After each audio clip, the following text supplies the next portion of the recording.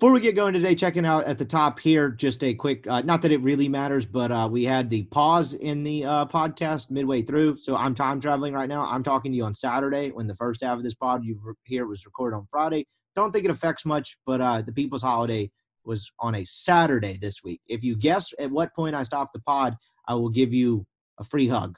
There, anyway. All right, let's get rolling. It's Mailbag Friday. Rippy Writes with Brian Scott Rippey. Transcripts can be obtained by drinking a fifth of bourbon, ramming your head through some drywall, and then writing down every thought you have. What's up on a Friday? I am Brian Scott Rippey. Thank you for tuning in to another edition of the Rippy Writes podcast. It is Mailbag Friday. The People's Holiday is upon us once again. We'll get to your mailbag questions today as it is just a solo show. Me and me, one of one. So we'll get to some mailbag stuff, and then I've got some Auburn Harsin thoughts off the top as it appears that situation has reached some sort of resolution, if you could call it that, but have some thoughts on that. Before we get to that, I want to remind you the podcast is brought to you by Skybox Sports Picks. Who is Skybox Sports Picks? Well, glad you asked. They're the world's best gambling handicapping website, the inventors of the Skybox Matrix Interval, an advanced modeling mechanism that has helped propel Skybox to the top of the sports handicapping industry. Are you betting on college basketball right now? Because if you are, you should be using Skybox Sports Picks. Do you know why? Because Skybox Sports Picks year to date on 5-unit bets is plus 69 units. Nice, as they gave to me in the ad read. On 1-unit bets, they're 307 and 275 plus 4.5 units. In total, they're 411 and 357. That's a total of plus 73.5 units. If you are a 50-unit bettor, you would have made $3,000 in the last year, or excuse me, $3,600 in the last year. If you're a 500-unit bettor, you would have made $36,750. That sounds like a lot of money. You need to check these guys out. They're the best in the business, the real deal. They are owning the Super Bowl this week. Their props card was sent out today. They gave out 2 props for free.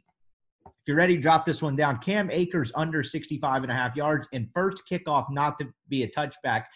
Before I started recording this today, I saw a Pat McAfee segment where he was saying bet the first kickoff not to be a touchback because they use new footballs in the Super Bowl, and it's impossible to get a new football that is fully inflated into the end zone. So there's some inside knowledge. I'm sure more it went into Skybox method, but these guys are the real deal. You got an NFL kicker telling you to follow Skybox. How about that? Crushing it in college basketball. As I mentioned, football coming to a close, but NASCAR is heating up. Skybox is one of their bread and butter niches is NASCAR. The NASCAR package goes out later this month. If you buy it right now, you get the futures for free. Use the promo code NASCAR, and you get 30% off for buying the NASCAR package. For all other purchases, use the promo code RIPPEE, RIPPEE, and you get 20% off. If you're wagering and not using Skybox, that means you're losing money. And why would you do that? Wouldn't you prefer to win money? SkyboxSportsPicks.com. Go find a picks package that's going to fit your price range. Podcast is also brought to you by LB's University Avenue across from Kroger. Go see Greg. Oxford is so lucky to have a place like LB's, the best butcher shop in Mississippi, the best butcher shop in the world, for that matter. If you're a Rippy Writes subscriber, that's rippywrites.substack.com. You get a free newsletter from me 3 to 5 times a week and discounted meats. Right now, it's a 16-ounce prime strip for $20 and a $5 pack of sausage. That's one hell of a way to kickstart your grilling weekend.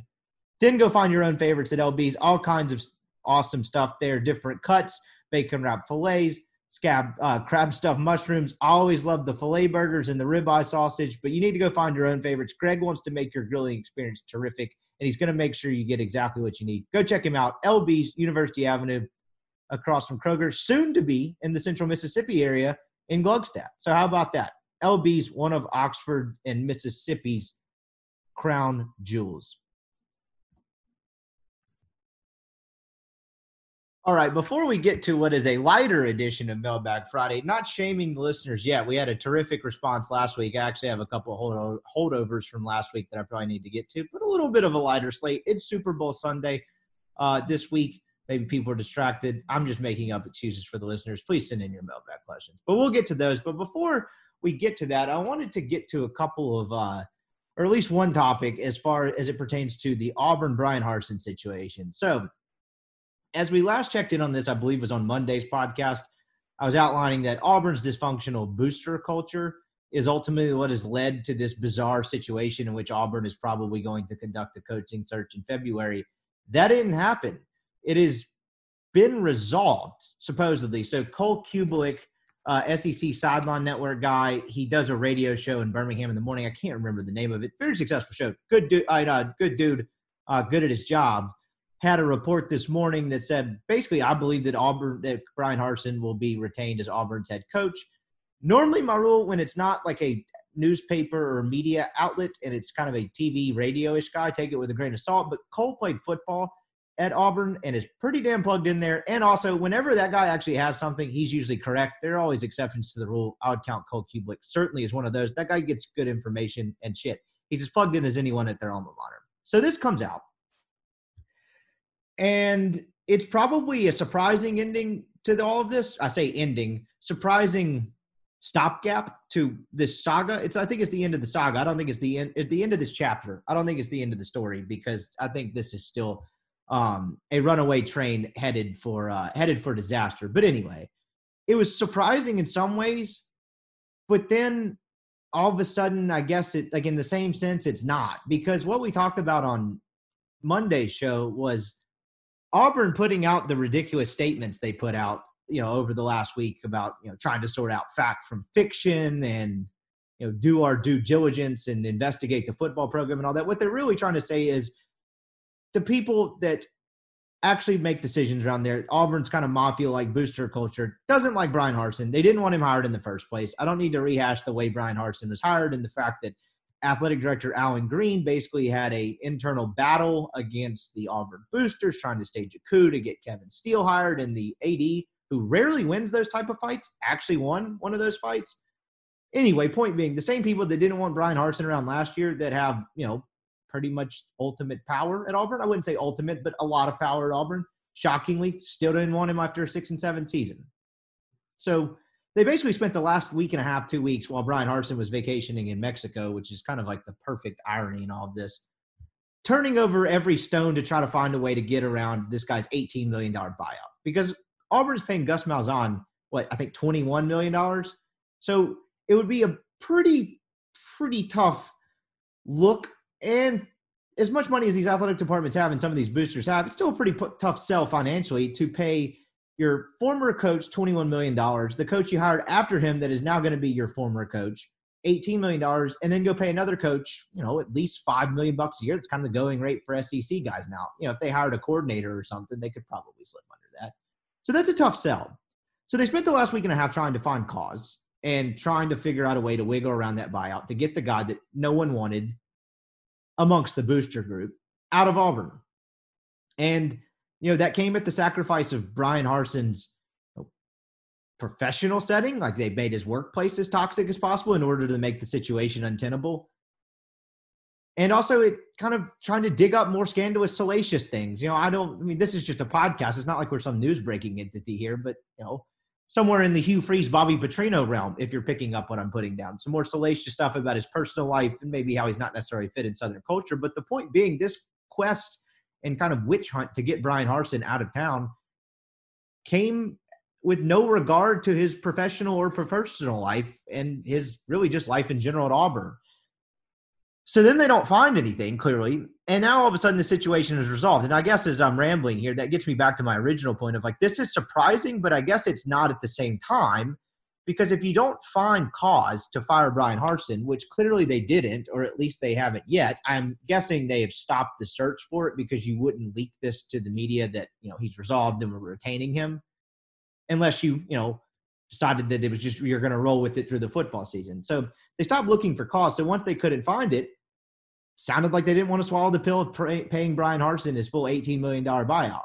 Well, why wouldn't he agree? Why wouldn't they negotiate a reduced buyout, you ask? Well, Bryan Harsin would have to be an idiot to do that. Think about what happened to Bryan Harsin last week. He was probably – is he Mormon? I've heard he's Mormon, then I've heard he's a Scientologist. Doesn't matter. If he drinks, he was probably sitting on a beach somewhere or a pool in Mexico sipping on a pina colada while his employer is rifling through every possible corner of the football office, leaving no stone unturned to try to figure out a way to fire this guy for cause. And if you're squeaky clean, he's got nothing to worry about. Or I say squeaky clean. I don't think Brian Harsin is an angel or a saint in all of this. I doubt he's squeaky clean. Nobody that seems to hold these types of positions is, but doesn't have anything that you can prove to fire him for cause. It's probably a weirdly comforting position to be in. He was either going to come back to the United States with a fat check or an agreement to be paid $18 million, in installments over, because it's rarely 100% a lump sum, over the next year and a half, and get out of a toxic situation, or he was going to continue to do his job despite the tenuous circumstances, if you want to call it that. But honestly, if I were Brian Harsin, I would have rather had option number 2. I think I would have rather had Auburn pay me $18 million and go on my merry way and get out of this situation where I'm clearly not wanted. But since they didn't find cause and they didn't want to fork up the money to pay $18 million, they have now orchestrated this ridiculous charade that they have done their investigation and they have found nothing, and they are committed to Brian Harsin and committed to winning championships. We're all a big family. War damn. You know what that is? A complete load of utter horseshit. Here's a statement from Auburn University president Jay Gog. I probably said that the wrong way. I don't really care. Let me be clear. Our university, the administration, and the entire board of trustees stand behind Coach Harsin and are ready to help him succeed as the leader of our football program. It is my hope and expectation that the entire Auburn family will enjoy it and will join us in uniting behind Coach Harsin. Now they're getting really serious because this next part of it is in large print. You know they mean business when they start jacking up with the fonts. With that support, I have no doubt Auburn football's best days are ahead. Signed, President Jay Gog, with a John Hancock-like signature. Dear God, what a mess. What this statement should have said is, and people like this, they always can't, like the public-facing figures are always the ones that have to go out in front of like the public and face, obviously public-facing, face, like take all the shit for this and get eggs thrown at them or whatever. Like this is not, none of this is Auburn President Jay Gog or whatever the hell his name is. None of this is his doing. Like he didn't decide to conduct this investigation and then all of a sudden decide, this guy's clean, we're good to go. Sorry, just a huge misunderstanding. Let's put out this statement. We fully support him. What they should have said is, the people that pull the strings that move my arms, that tell me how to do my job and ultimately decide whether I get to keep my high-paid job, did not find any way to fire this guy over cause. And because those very rich people behind the scenes don't want to pay the $18 million, I am now going to come out and tell you that after further clarity, we have decided Coach Harsin is the man for the job and we support him, blah, blah, blah, Auburn family, war damn. That's pretty much how these things work. But make no mistake about like who was behind this and what happened. I think most of our listeners are pretty smart and probably understand mostly the gist of this. But it's just funny to watch play out in real time because all that's really happening here, barring Auburn going 11-1 next year, and my God, you see the dudes that left the program and the way they closed in recruiting this past year. I don't necessarily see 11-1 in the cards. Go ahead and mark me down for that. Old takes exposed it. I don't care. Feel pretty safe about that one. This guy's a lame duck coach for 2022, and they're going to fire him in 2022 after Auburn inevitably goes 6-6, 7-5. I don't even think getting up in the, things change and it depends on who they beat, but I don't even think getting up in like the 8-4 range would really save Harsin's job because it just does not seem like a cultural fit. I mean that without any sort of snark, as much as I started making fun of how the cultural fit was covering up for, maybe some things Brian Harsin likes to do in his personal life. But anyway, it's really just not a cultural fit. Fit's sometimes overrated in college football. It's not overrated in this instance, and it's certainly not overrated in Auburn. You have to have a certain kind of dude and a certain kind of guy pretty much at any sort of athletics position, right? The guy before Auburn was a bit of kind of like the poster boy for the mafia. Like, I think it's actually very telling that Auburn president made this statement instead of Auburn athletic director Allen Green. Because you remember Allen Green is the guy that fought this Auburn booster mafia last year and won. There's no way that guy's long for this world. I think I read that earlier this week that Allen Green was in the last year of his contract. I don't think that's any sort of coincidence, and I would be surprised. I don't know anything if there was an extension in line for Allen Green because he did the noble thing, right? He fought the mafia and hired his own guy. No athletic director who, Allen Green came from Buffalo. The Gus Malzahn firing was his first chance to hire an SEC head football coach, right? That's a big deal. Like, ask Ross Bjork right before he's going to make the Matt Luke hire, even though that wasn't his doing. We'll get to that analogy here in a second. That's a big deal. That's what these guys ultimately get judged on. And you don't get too many swings at it. You don't give too many bites at the apple. And then all of a sudden to have, a group of big money boosters tell you, actually, this is out of your hand, sucker. Like, we're just paying you to be our poster boy and, tell our mouthpiece. This is who we're hiring. He fought that and somehow won. Again, I keep reiterating that. That's amazing that he was able to get to this point to hire Brian Harsin. Brian Harsin wasn't Alan Green's first choice, but he was an Alan Green choice. He was not the choice of said group of dysfunctional boosters. And so I think that matters. I think he won the war. Anyway, I think it's telling that Auburn president is the one that released the statement rather than Alan Green for a myriad of different reasons. But be that as it may, that's where this is headed. They're basically just waiting until they have evidence to fire him, not for cause, by, going 6-6 twice at Auburn. That is good enough to get you fired. If you go 6-6 twice at a place like Auburn, where they're all kind of consumed with Saban derangement syndrome, that's good enough to get fired without, raising too many eyebrows. And if they didn't want to if they wanted to fire him without cause this this offseason, they would have been well within their right. People would have been like, oh, God, what's going on there? But it's well within their right. What is not well within their right and what is not good business practices is to do exactly what Auburn just did. And that is to stage a witch hunt to try to get an unpopular guy amongst the boosters run out of town in the middle of February after a completely new signing class has, signed letters of intent to play at Auburn. That is not the way to conduct business. And this is a bad look for Auburn. Like in all things, they made Brian Harsin look like, I don't want to say the good guy, but the better man in this two-sided fight. And that's kind of hard to do. So this is not good business practice, but you see this all the time. Auburn, I think, is probably the most extreme example of this in the Southeastern Conference. Texas, if you're talking about booster culture nationwide, dysfunctional booster culture, is probably up there with Auburn. I think Alabama probably used to be that way. I wasn't obviously old enough to be around and know stuff or keep up with it that closely back pre-Saban in Alabama. But you read anything and you talk to anybody from that time, Alabama kind of had the same type booster mafia culture until Nick Saban basically came in there and said, look, if I take this job, I'm running this and I'm running this my way, and you guys can get on board or shut up. And that worked out pretty well for them. So what is the lesson in all of this? The lesson in all of this is a couple of things. One, dysfunctional boosters, like a dysfunctional booster culture where everyone's not rowing in the same direction, is not uncommon. But when they have the amount of power that they have at a place like Auburn, and when they're allowed to have the amount of power that they have at a place like Auburn, it breeds widespread dysfunction.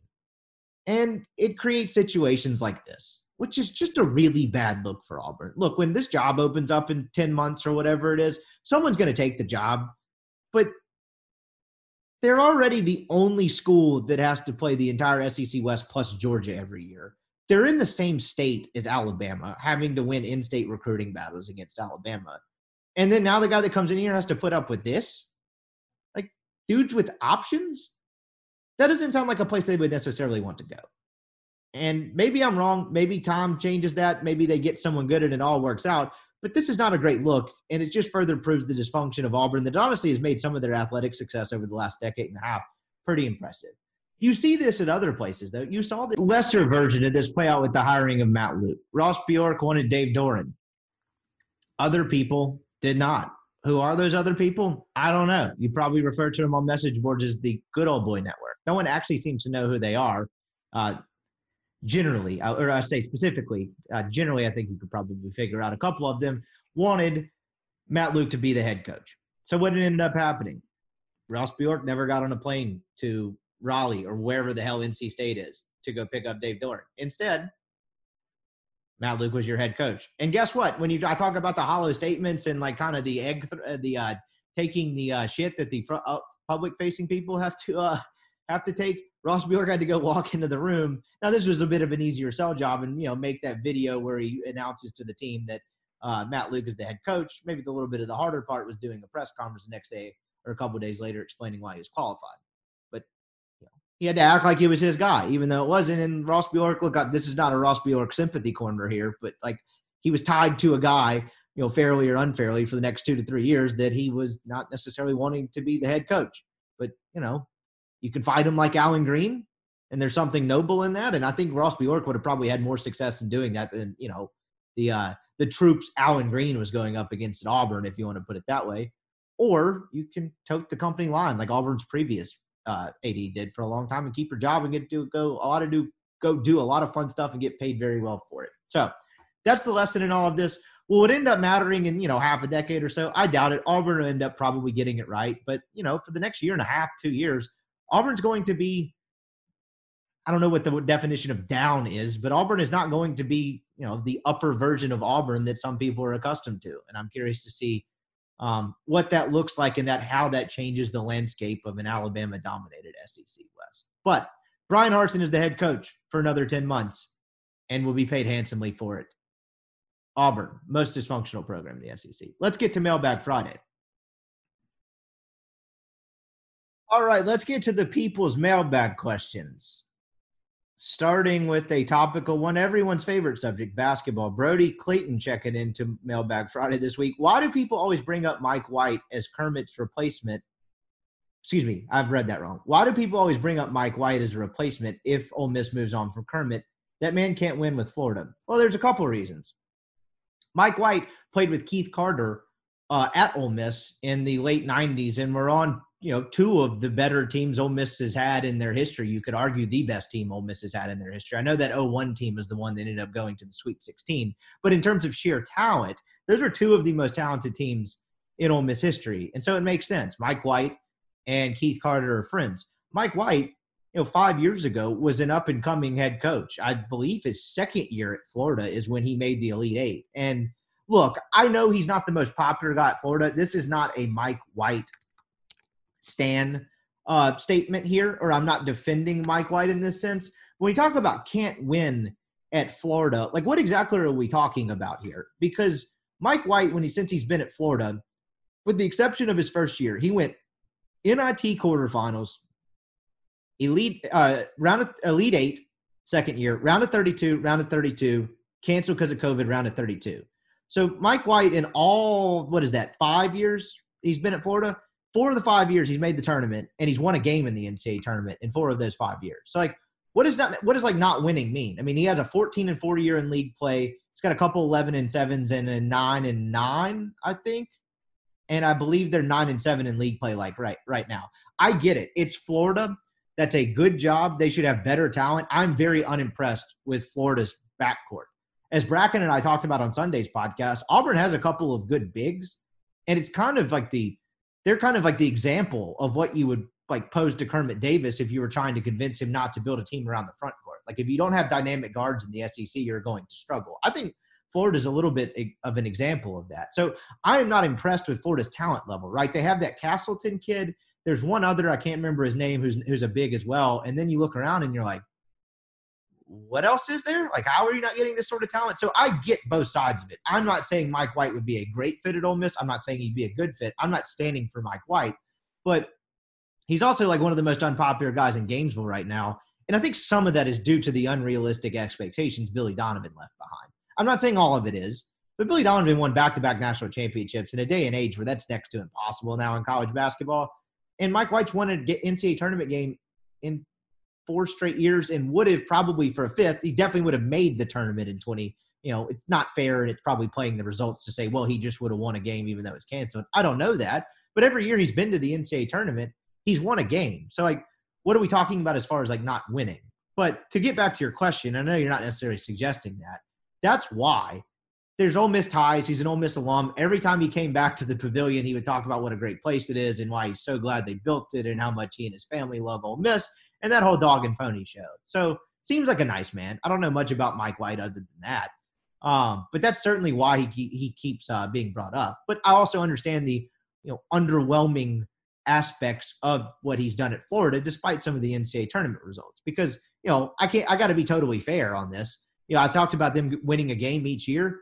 Also, you can talk about overall record: 21-13, snuck into the tournament, wins a game. 20-16 in 2019, sneaks into the tournament, wins a game. 19-12.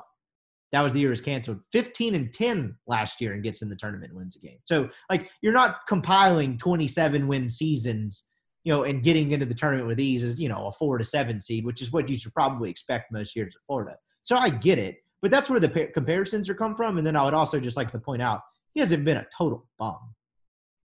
All right, keeping it moving along here with the mailbag questions. Let's see what we got up next.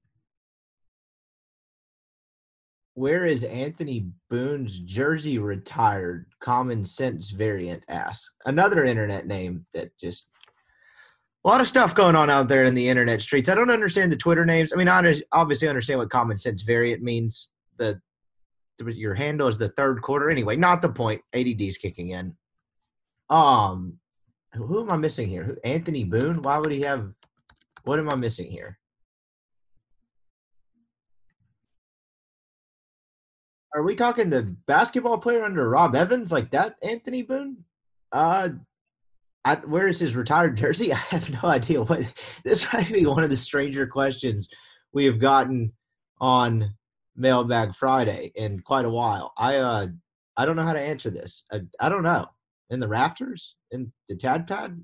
Covered in the asbestos? I really have no idea. I'm going to move on from that one. But I appreciate your contribution to the People's Holiday. Here we go.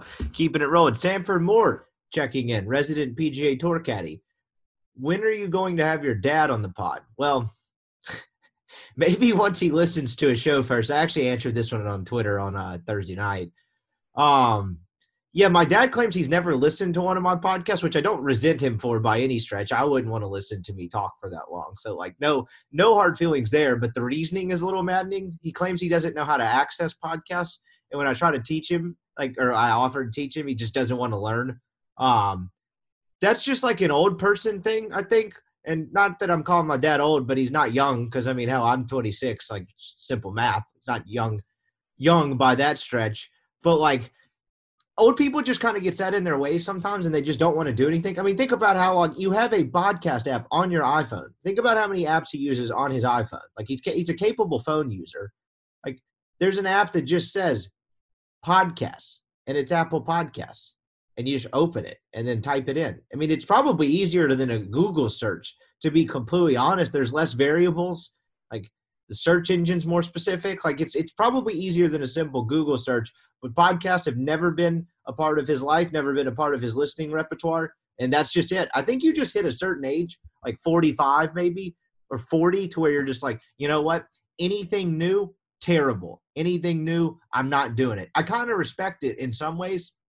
But in other ways, it's maddening. It's yeah, have you ever been in line, or somewhere, or we're an older person? And I'm not talking about my dad anymore. My dad is not a senior citizen. But have you ever been in line somewhere where a senior citizen is just really not giving a shit? Maybe he's given a cashier or a waitress the business, and he's not necessarily just being outright mean or rude, but stern to the point of wow, this guy really doesn't care. I think you just hit an age where you just don't give a shit and you can kind of get away with pretty much anything. Honestly, senior citizen privilege, the least talked about privilege in this country. You could pretty much get away with anything that's not sort of hardcore crime once you surpass the age of 65. And I think most of it is rooted in the fact that no one just gives a shit. People stop giving a shit. I'm not necessarily looking forward to getting old, but when I do, I cannot wait to play that card. I cannot wait to just not give a shit about anything and do what I want. I'm going to drive my golf cart dangerously close to the green and get out, even though I'm hopefully whatever age I'm at, still playing golf, still perfectly able to go park my cart on the cart path and, walk over to the green. No, I'm parking that thing 2 feet away from a bunker. I'm parking that thing on the fringe because you know why? I'm 65 and I can do whatever the hell I want. That was kind of an unhinged rant, but anyway, if my dad ever listens to a pod, we will consider having him on for, I don't know, financial corner or complain about small things around the house corner. I don't know. You pick. All right, here we go. Keeping it moving. That one got off the rails a little bit. Would you rather, we're good for one of these a week, Captain Insano, internet names undefeated. And your handle is courtesy of Captain One. Okay, Captain Insano, appreciate you checking in. Thank you for your service wherever you served as a captain. Checking in here. We're good for about one of these a week. Would you rather have a chronic toothache or a reoccurring paper cut? Neither get better, and you also can't wear a glove for your fingers. Oh, God. I think I'm still going paper cut. I'm not a big I've never had, luckily, knock on wood, I've never had major dental problems. Like in this, I've never had to have like a root canal or anything like that. I've had my wisdom teeth out, and I've also had a couple cavities through the years. Sorry, ate too much candy. Maybe lied about singing the happy birthday song to my mom, however many times that you need to adequately brush your teeth. Had some cavities through the years. I hate tooth and mouth pain. It just sucks. I think it's one of the more underrated kind of pains that there is in existence. Whatever the pain threshold spectrum is, that's one of the more underrated ones that just kind of sucks. I'm trying to think when you were a kid and you had braces. Do you remember how bad it sucked after you would go get like your monthly checkup and the orthodontist who I'm convinced, actually, I don't want to offend the orthodontist community that listens to this podcast, because I know there's thousands of orthodontists just passing their day by listening to the Rippy Wrights podcast. But anyway, have you ever been where they're just tightening it up? I have an orthodontics rant that I think part of it I got scammed, but and he tightens it up, and then you go home and you can't sleep like comfortably for like 2 days because your mouth is just constantly in pain. Can't sleep is probably a little extreme, but you can't eat anything hard for like 4 days because, you know, Dr. Jimmy or whatever decided that he needed to move some teeth around and tighten some things up in there, and you're just in pain for a week. Or the rubber bands. My God, I hated rubber bands. Whenever you get rubber bands, you'd sleep in them the next morning and then wake up like you'd just gotten your jaw busted. Sucked. I hate tooth pain. I hate mouth pain. I got my wisdom teeth out. It wasn't so bad. I don't think I had I wouldn't call mine a terrible case of having your wisdom teeth out, but like just having the aching mouth pain to me is one of the worst mouth pains. So I'm going to go paper cut, because you say I can't wear a glove, but I could find other ways to cover that up. Like maybe that's a loophole. Maybe that's cheating Captain Insano's rules of this game. But like, I would just rather have a paper cut. Like, you know, I'll eat crawfish with one hand. I'll figure it out. I hate having a chronic toothache. That would be the most miserable form of pain. My orthodontist rant, I'm probably not going to get into it, but I had braces for 5 years, and half the time I got to like 7th grade. We're talking year 3 of braces here. I think I had like 4th to 9th grade. 7th grade, like my man, I'd come in and the orthodontist is just like, all right, you're making great progress. I've been like, all right, you've been saying that since the previous presidential administration, pal. Like, when am I getting these things off? I think he just started moving stuff around to move stuff around, because braces aren't cheap. So anyway, on the off chance my childhood orthodontist is listening to this, sorry, I'm somewhat saying this tongue in cheek, but I had braces for 5 years, and there's just no way it takes 5 years to fix my teeth. There's just no possible way that's the case. Anyway, last message to my orthodontist out there. Stop wearing my retainer immediately. Deal with it. Let's see. Tyler Whitmore, buddy of mine, watching the Super Bowl at his house on Sunday. Not that anyone at all cares, but resident Mavs fan. Do the Mavs have a chance to win a playoff series with KP gone? Luka has been playing as good as anyone. Well, I mean, they have a chance to win a playoff series just because of Luka Doncic, which honestly, one of the nice parts of moving to Dallas is in general just – but I don't think the move that they made with Kristaps Porzingis was to necessarily get better, like to try to improve their playoff positioning, to be completely honest. I don't do a ton of NBA stuff on this podcast because I'm not sure how much of like an audience there is for me to do an NBA corner, twice a week. But I do like keep up with the league. I probably don't watch as much as I would like to admit I do, just from I don't know, only so much you can watch without having, zero social life between the Ole Miss stuff and everything else.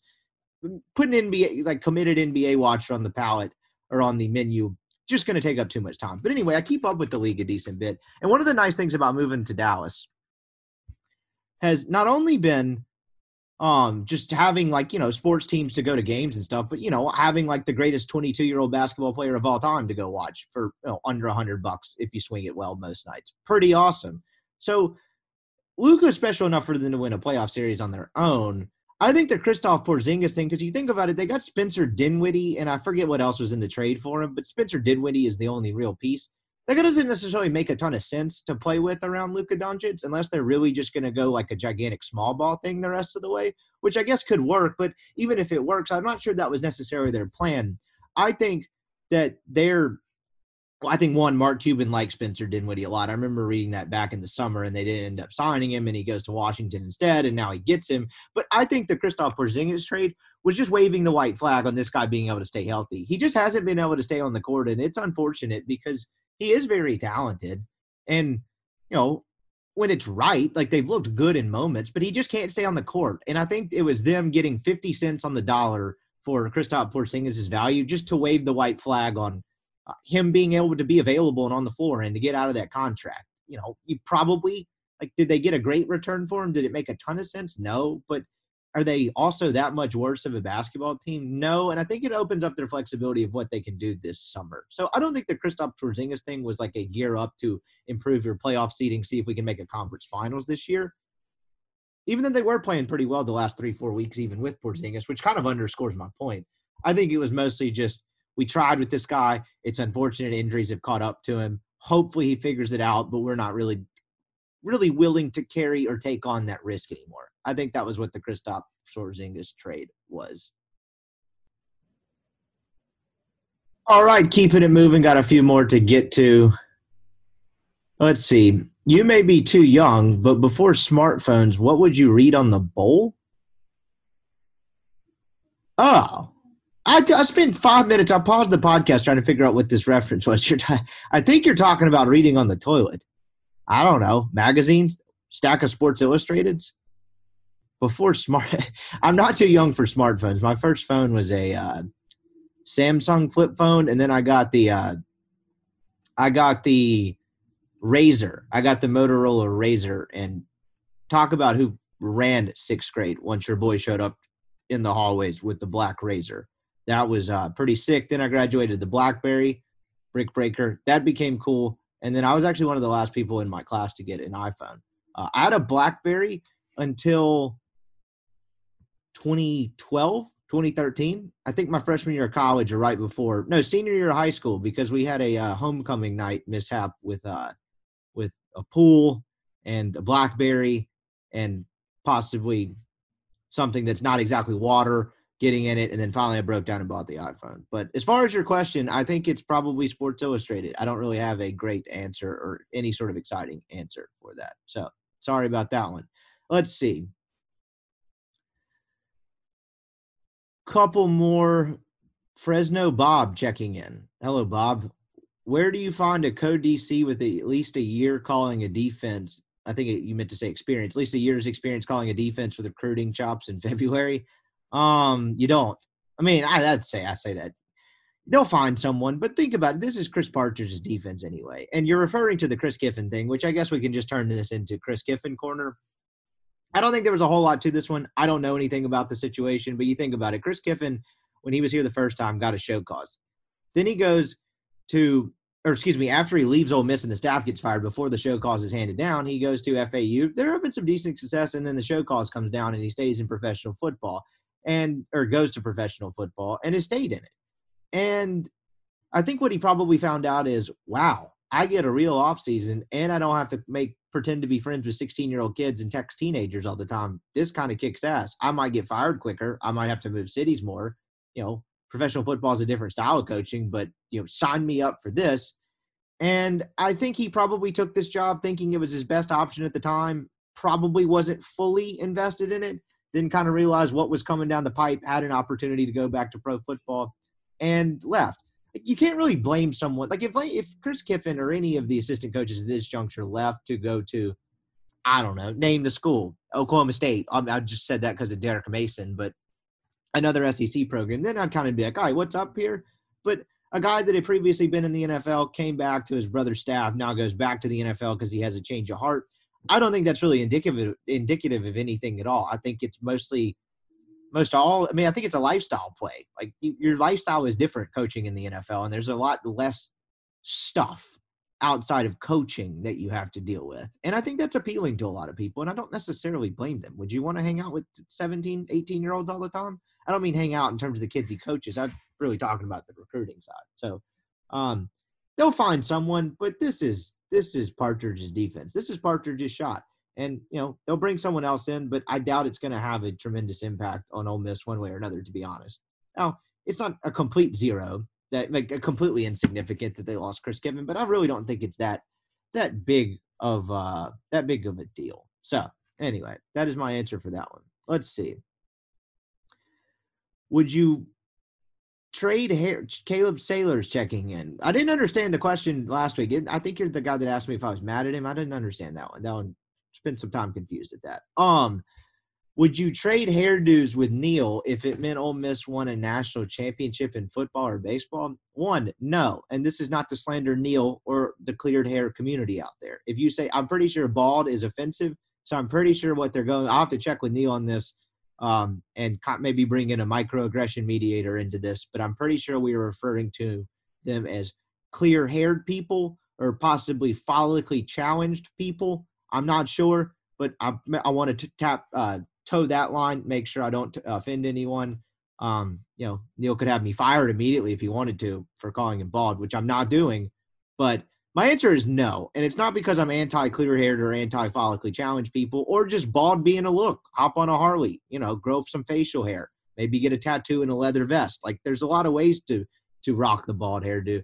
I just don't care that much about Ole Miss winning a national championship in football or baseball. It'd be fantastic for business. But seeing Mike Bianco, grin at the peak of the sport, I wouldn't exactly have dreams about that. And then on the football side, it'd be awesome for business. It'd be fun. Probably get some sort of book out of it or something. But I kind of like my hair.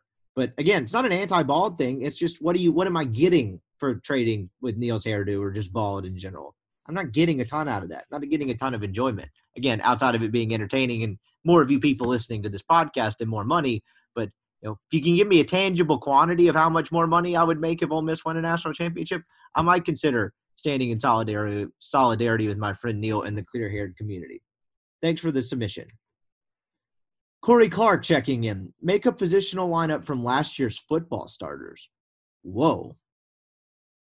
Okay. John Rice Plumlee at center field. Tywone Malone. I'll put him at first base because he actually plays baseball. What does Plumlee count? You said last year's football starters? Oh, that's not fair.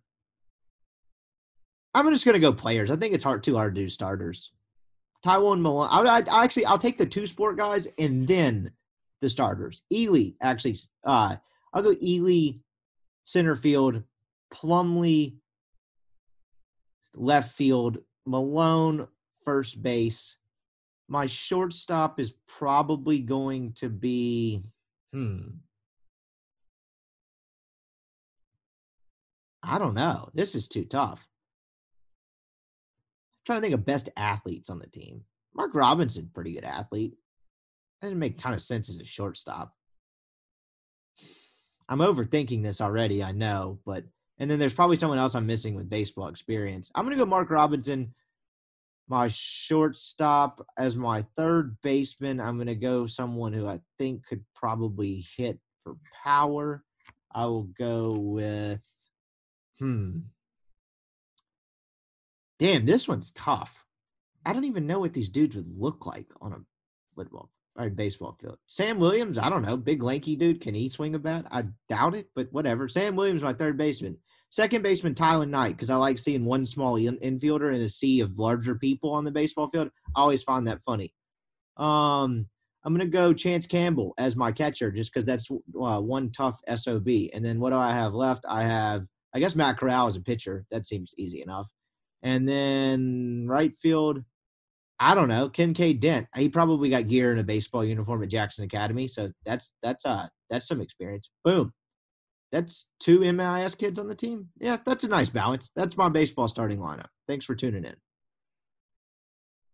Let's see, the LFG shirts checking in here. Is it time for a Power 5 football school to hire a rush chair for head recruiting coordinator / general manager? Is this going to become my brand, just making fraternity references as it pertains to Ole Miss athletics?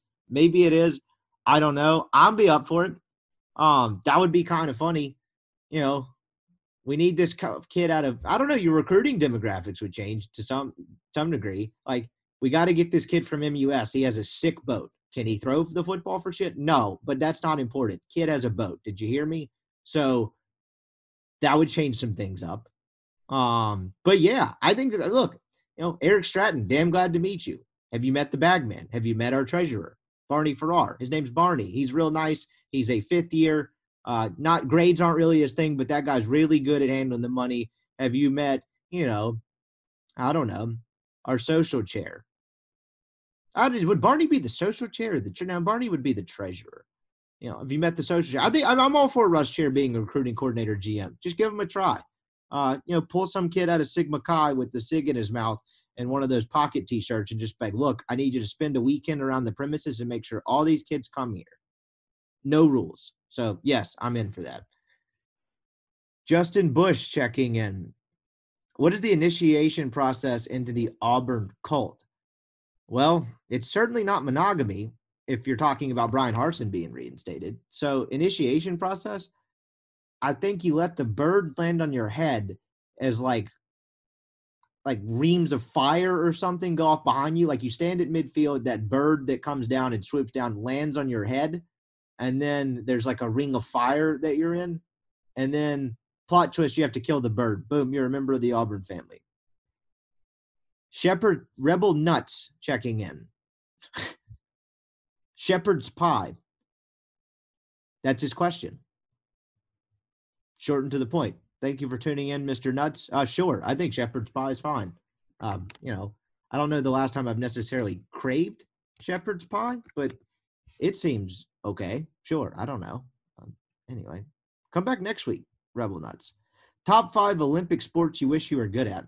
I've done this before. I think Brent Ferguson checking in here. I think you actually triggered me into this Olympics rant last summer. I'm not a huge Olympics guy. I'm not anti-Olympics by any means. This is not a Chinese genocide stance. We'll leave that to other podcasts. But just winter, summer Olympics, I think they're cool. I'll watch them when they're on, but that just doesn't do it a ton for me. But to answer, this is a good question. What top 5 Olympic winter sports I wish I was good at? One for sure, the skiing. That seems pretty cool, in the snowboarding. So that's 2 right there out of the way. People say the figure skating. I appreciate what the figure skaters do. I just don't have a much of a desire to be good at that. I don't really know why. It's just I'm like, wow, these people are awesome at what they do. But if we're talking top 5 here, I'm just not sure that is. The curling, because it looks like you could have any sort of diet. You could drink as much beer as you want to. You could eat however you want to. And all you have to do is show up and do the curling thing. That seems pretty cool. If I could figure out how to do that, that would seem like a hell of a life. So that's 2. How many Winter Olympic sports are there? That's a terrible question, isn't it? I should know that. Winter Olympics. We're getting the IT department on this right now as we speak. This is terrific podcasting. Ski jumping. That looks pretty cool. Those dudes get no, I already said skiing. I'm changing the skiing to ski jumping. So we still got to get 2 more in here. I'm going to do the bobsledding. That looks pretty cool, but also dangerous as hell. And then it says dog sled racing. I'd like to do that, 8 Below or whatever that movie is now. Snow Dogs. That was a big one when we were a kid. So sure, those are my 5 ones. I probably could have picked a better 5th one, but I'm just a guy with a podcast. Let's see. Why can't Winthrop Mortimer? There's no way that's a real name. Are you a Sigma Nu? Winthrop Mortimer? I mean, I have no room to talk, but what was on your bid card? Anyway, why can't we just pay recruits in Bitcoin? The NCAA can't trace that. That's a great point. They should have told Jaheim Otis to buy the crypto short. They probably would have gotten him. This is going to take someone much smarter than me to answer this if this is a serious question. I don't know how in the world you would funnel NIL money through Bitcoin. I don't know how that works. I might eventually have someone try to come on and explain crypto to me. We might have a candidate that here in a second as we wind down these last couple of questions. But I don't know. That's true. If Bitcoin's untraceable, then get these kids into crypto. Maybe get them all some vests, let them sit around the war room like they're on the board of some company, and boom, they're just crypto moguls that also can smash people's face in on the football field. I'm all for it. Seems like a great idea. As far as the logistics, again, probably outside my pay grade. Let's see. By looking at his Twitter, do you think Sam Shelhaus, 22, has a chance to be the next Warren Buffett? It's looking pretty good. So Sam Shelhaus, one of the world's leading crypto and life coach experts. Check him out, Sam Shelhaus 22 on Twitter. This guy's changing the game. He bought the short. Here, let me read some of his content from this past week. It just really puts me in alignment every morning. Let's see. Here we go. Trying to figure out, where was the last motivational tweet we had? Come on. This really got me up. Let's see. Where is it? Analysis, capital, execution. Simple enough. Boom. that guy's going to start the next Uber. So, yes, I think he could be the next Warren Buffett. Maybe we'll have him on to explain crypto to me. Thank you for your service, Sam. Everyone go give him a follow. Keep pushing out that fire content.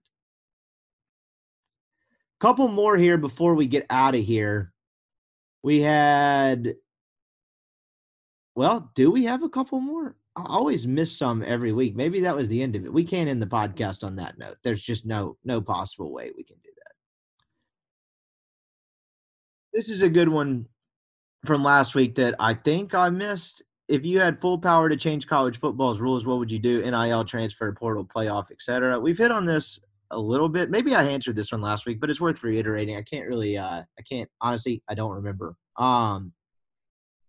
But I would probably have a transfer portal window. And then I don't know how you cap NIL. It's just rich people spending their money. And I don't think you can necessarily dictate how they do that. But I think you could probably red tape it enough to where there's some sort of more level playing field.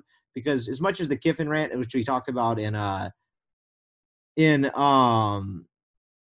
last week's podcast, like these schools with the larger pockets are going to benefit from this until some sort of regulation is in place. Like it's just kind of the Wild West in that sense. So I don't know how you would regulate it, but I would make sure it's all above board. And then the problem is I don't necessarily know who's punishing it at this point. I don't really have faith in the NCAA to kind of hammer someone that screws up the NIL and gets caught doing it illegally. But I would make the punishments pretty stiff for getting caught doing it. And I would make sure like it's as red taped as possible and as above board as possible. That's a dumb, vague answer, but that's about all I got for you. Thanks for tuning in. This has been Mailbag Friday. Those are all the questions. If you want to participate in next week's People's Holiday, get your questions in, tweet them, email, however you would prefer to contact me, and we will get it read on the show. Thanks for tuning into the People's Holiday, chiming in a little late on a Saturday. But we will be back next week, I promise, on Friday. Y'all have a great rest of your weekend, start of your week, whenever the hell you're listening to this. Thanks for making us part of your day, and be safe.